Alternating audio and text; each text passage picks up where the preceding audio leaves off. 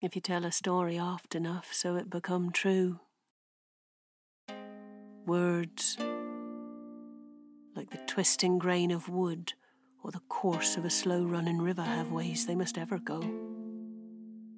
Who might I be to wield the axe across the grain, or try to untwist the flow of water?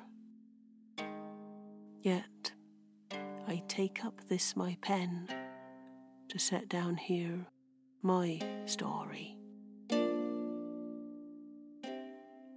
Snow had fallen, snow on snow, snow on snow on snow, in the bleak midwinter, long, long ago.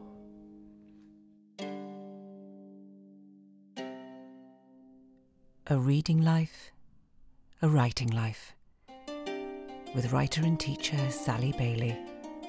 Produced by Andrew Smith.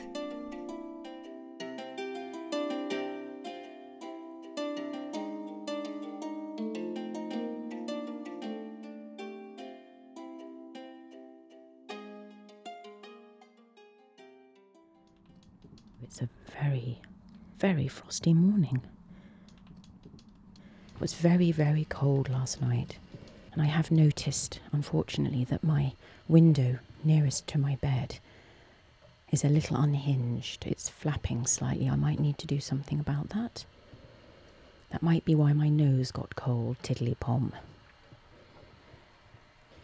So at the moment, I can see my breath in here. I'm at the back of the boat, on my bed, and I'm puffing white smoke, and it's the smoke of my own breath. I'm thinking of Puddleglum from the Narnia series. Puddleglum and his round coils of smoke drifting down to the floor from his pipe. I'm imagining myself as Puddleglum with his long, bendy, sinewy, knobby knees and slender legs. The marsh wiggle, who lived outside in a tent and no doubt fared very well in the winter, probably suited his natural melancholy and gloom. Puddleglum.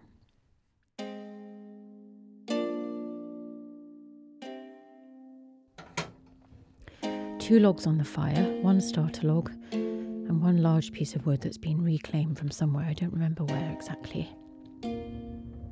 The sound of fire, the most primitive sound we have, surely. Let me give it a poke.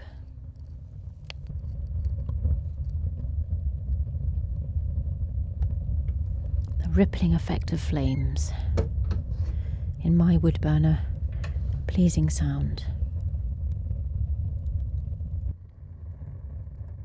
So, I'm getting ready to go to discuss or chat with my writing friend, Alice Jolly, who's a brilliantly original writer.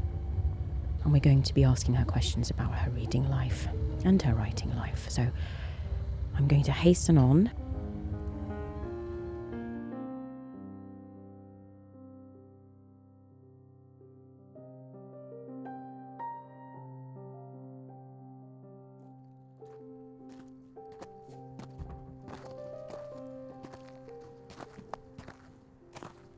Just come up from Stroud train station to the house of my friend Alice Jolly, my writer friend. She lives in a house called Mount Vernon, which overlooks the Stroud Valley. Alice's house dates from 1815. Stone house, and this beautiful sweep of yellow light hitting the valley. This is a fine, noble house, solid in the hill, fluttering also, light as a child's toy. So many windows, the light glance. A Gothic-looking house with a turret on top, a tower, in fact. The house of fairy tales and legends and lore. Turret, tower, battlements, shutters. Water tank gather rain from the many roofs. delicate house. Mount Vernon, that's where we are. They call it Mount Vernon.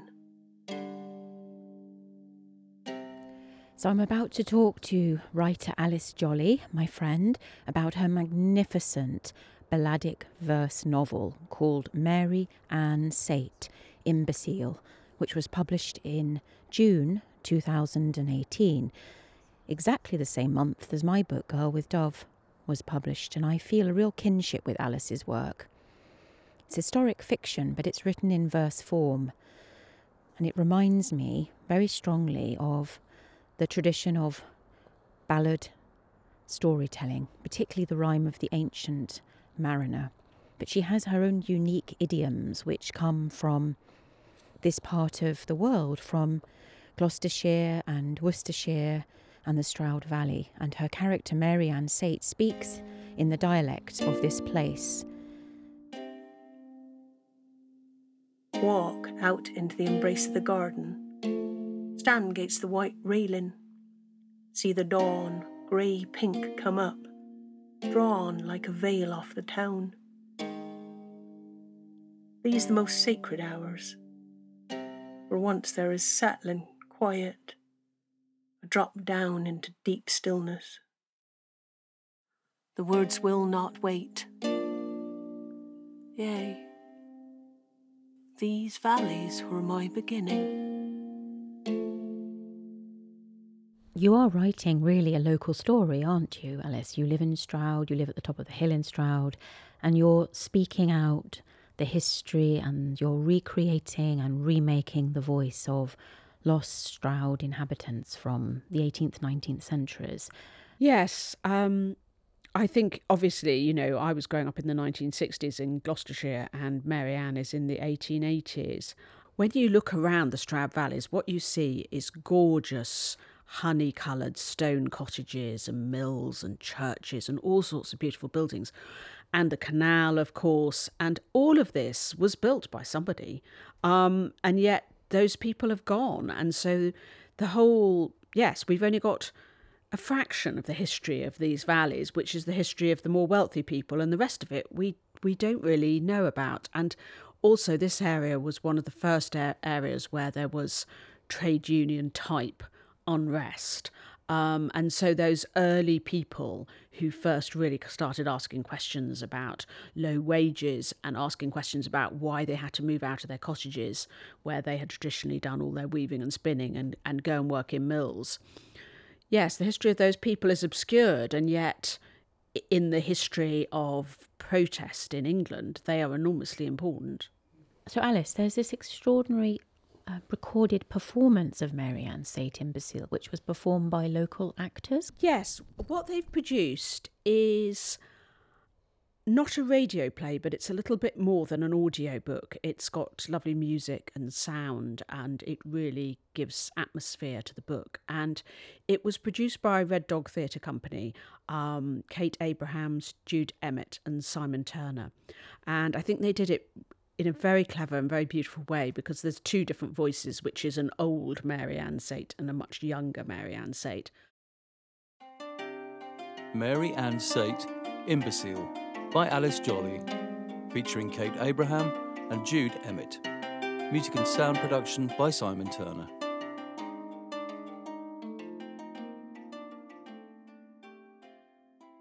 Bone, blood, brain. What does a soul look like if you write him on paper? The book was always written in a way to be read. I mean, Mary Ann herself is an oral storyteller. She loves telling stories. And so in the beautiful readings by Red Dog Theatre, what they get is the vulnerability and the sort of hesitation of the voice, but also at another level, something really strong, something sort of iron-like and incredibly certain that is there, that is her soul speaking, definitely. So Mary Ann is writing in the 1880s, and she's very old at that time. There's two households. There's the household she's in as an old woman, and then the household she's in as a young woman. And unfortunately, she's the kind of person that whatever household she's in, she's going to be cleaning the floors. And I mean, she's not even going to be doing anything as grand as cooking. She's going to be just polishing things and clearing things up and doing, emptying slop buckets and whatever the really kind of awful work is. That's her story, and it's a sad story in a way because her life sort of almost ends very young. This huge sort of trauma happens to her and she has to leave, and then it's a long time before she can sort of begin her life again, and she never really does begin it again, but right at the end of her life she wants to confront these problems of the past and the lies that were told. And part of the reason why she's writing the book is because as an old woman she needs to say, this is really what happened here. I write this down for my master tell me I must. His name is Mr. Blythe Cottrell. Mark well my words. I cannot deny him, or make any answer. My master is not a man whose will is ever moved. I say this assuredly, having knowed him many a distant year, even since we were both green and but half growed. These few short weeks since I bring my creaking body back to these valleys of Stroudwater, return to work for my master here, in the grace of God I come back to my beginnings. Yet my soul is tossed and troubled sore. I did so want these valleys again, longed for them as dry earth yearns water. Yet I did not want to see my master again. Yet so in God's judgment it has fall out. Only do I find my peace when I wake early, the day yet thin, in the small tower room I take for mine. Now, I know that some people just found the book strange and off-putting, and at the beginning of it they kind of felt like, I don't know where I am and I don't know what I'm reading. And in a sense they had a sort of conflict to get into it almost. But I kind of wanted that. I don't always believe that you should just be able to walk through the front door of a book and see everything that it's offering immediately. I think it's part of the reading process sometimes to feel yourself at sea, to not know where the book's going, to not know what kind of book it is. I liken it to being a foreigner in a country that you really don't understand and you can't speak the language properly. For a while you're kind of at sea, and I think it can be important for a book to do that to us, to unsettle us, to make us feel uncertain and this is a strange and alienating world.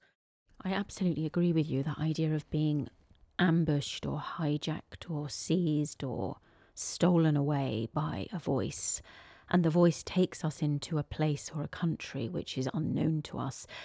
I love that vertiginous sense when there's a very strong voice taking over my imagination at the beginning of a great work of art.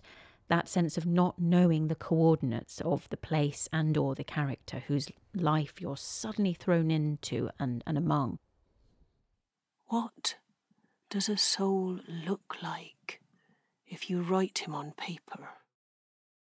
Yes, soil also, how may he be held within this fragile mesh of words?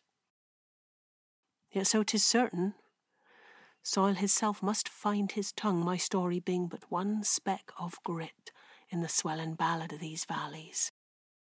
Oh, how I do love to see them once again.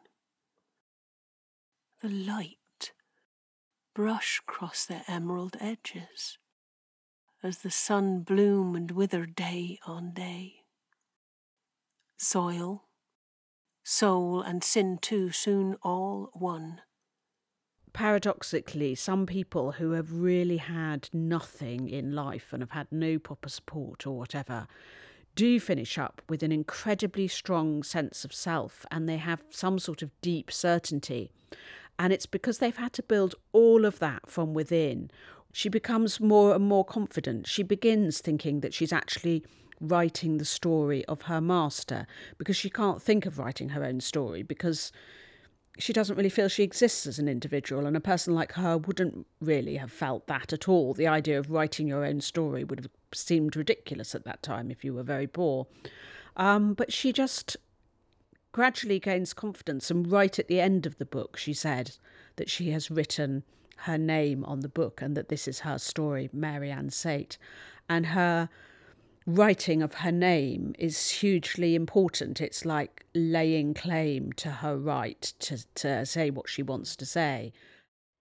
It reminds me now, you're speaking again, Alice, of spiritual revelation and truth, of Christina Rossetti's poetry and also her work with John Keble, their relationship to spiritual revelation and her spiritual memoir as well.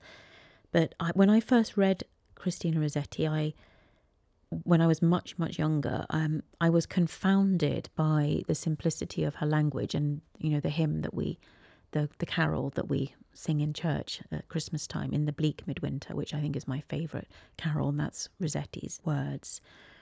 There's something of that sort of, use the word iron, and Rossetti uses that word as well, in the bleak midwinter, cold, she speaks about water or snow, cold as iron, doesn't she?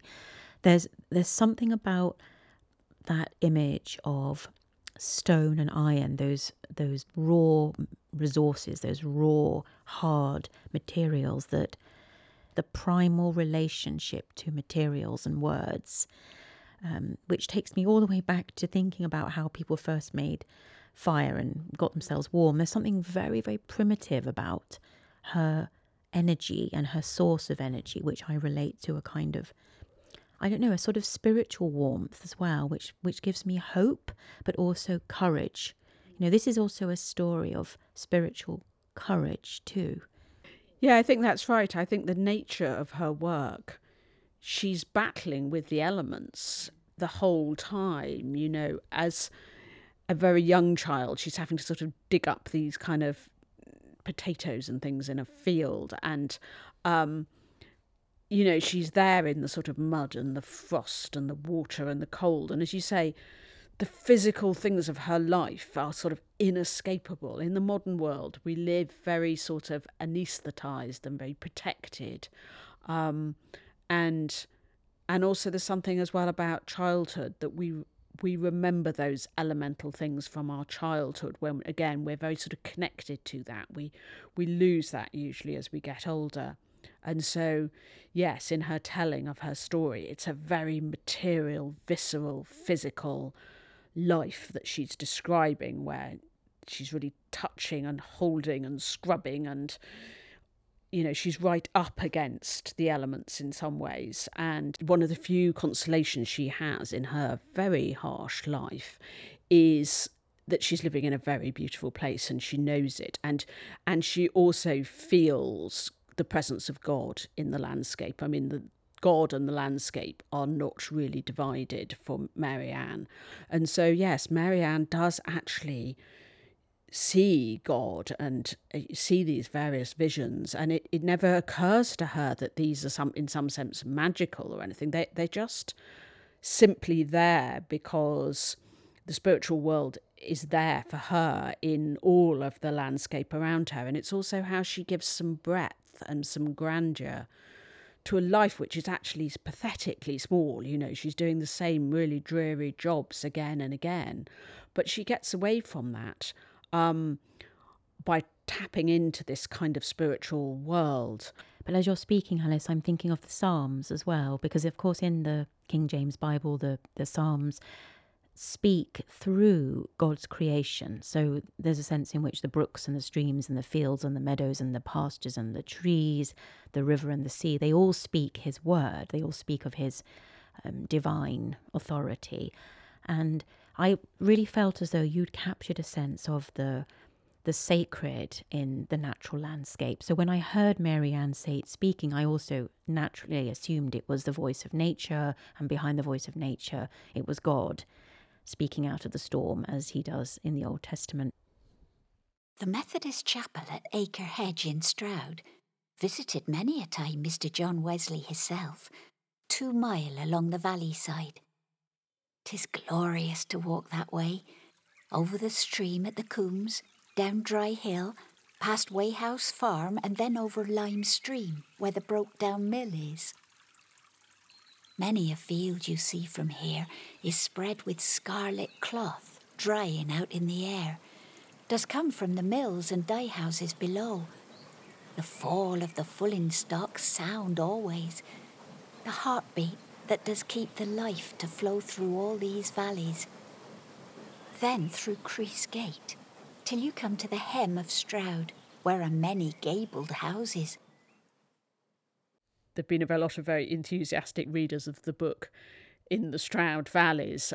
It's certainly not a crowd-pleasing book, but certainly a Stroud-pleasing book, we can say that. And again, I think it's because people share with her that sense of love for this place and how beautiful it is and how sustaining it can sometimes be. And also so many of the places from the book people have walked, or they know exactly where these places are.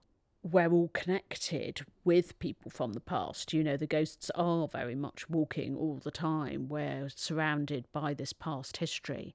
There's something special about doing that. There's something special about making that connection with your home and the place where you're from. And there's something very stabilising and rooting in those connections, I think. When I speak these words, I never had such a feeling afore. I do not think most people are like this, Ambrose say. Most people like the spring, the summer, the good days. I wish then I had words such as he to say the things I felt. Then I shiver through every bone, a happy shiver. But he see it and say, "You must not sit still, 'twill not answer. See, you must stamp your feet a bit, swing your arms." I do not want to do that. My face burn, hide my eyes. Look, he say. He catches hold of my arms, swings them around, stamps his feet to show. Come, here, like this, stamp. Slap his thighs, raise the toes of boots. The music sudden quicken through him, like this and this. He makes me stand beside he. First my feet bang only heavy up and down. Here, he say, like this. Then slowly it starts. No, here, like this. My feet go heel and toe, turn and turn again. Then, no, listen, clap. The raining wood rattle our twisting, turning, our rising laughter, clap, heel, toe, turn. The blood floods warm through our hearts. Hardly notice the swelling dark till Ambrose says, "Come, look, 'tis clearing now. I hope you get the sheep in." No, I say, there is no need. Yes, he say, no need, but I shall do it anyway, since we are family now, Mary Ann said.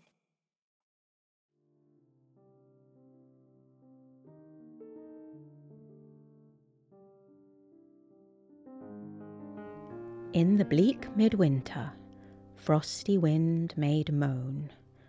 Earth stood hard as iron, water like a stone.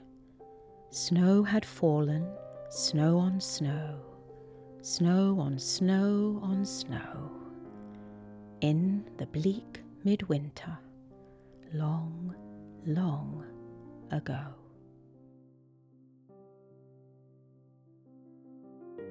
Thank you for listening to A Reading Life, A Writing Life. If you've enjoyed this podcast, please like it, give us a review, or mention us to friends or on social media. Thank you.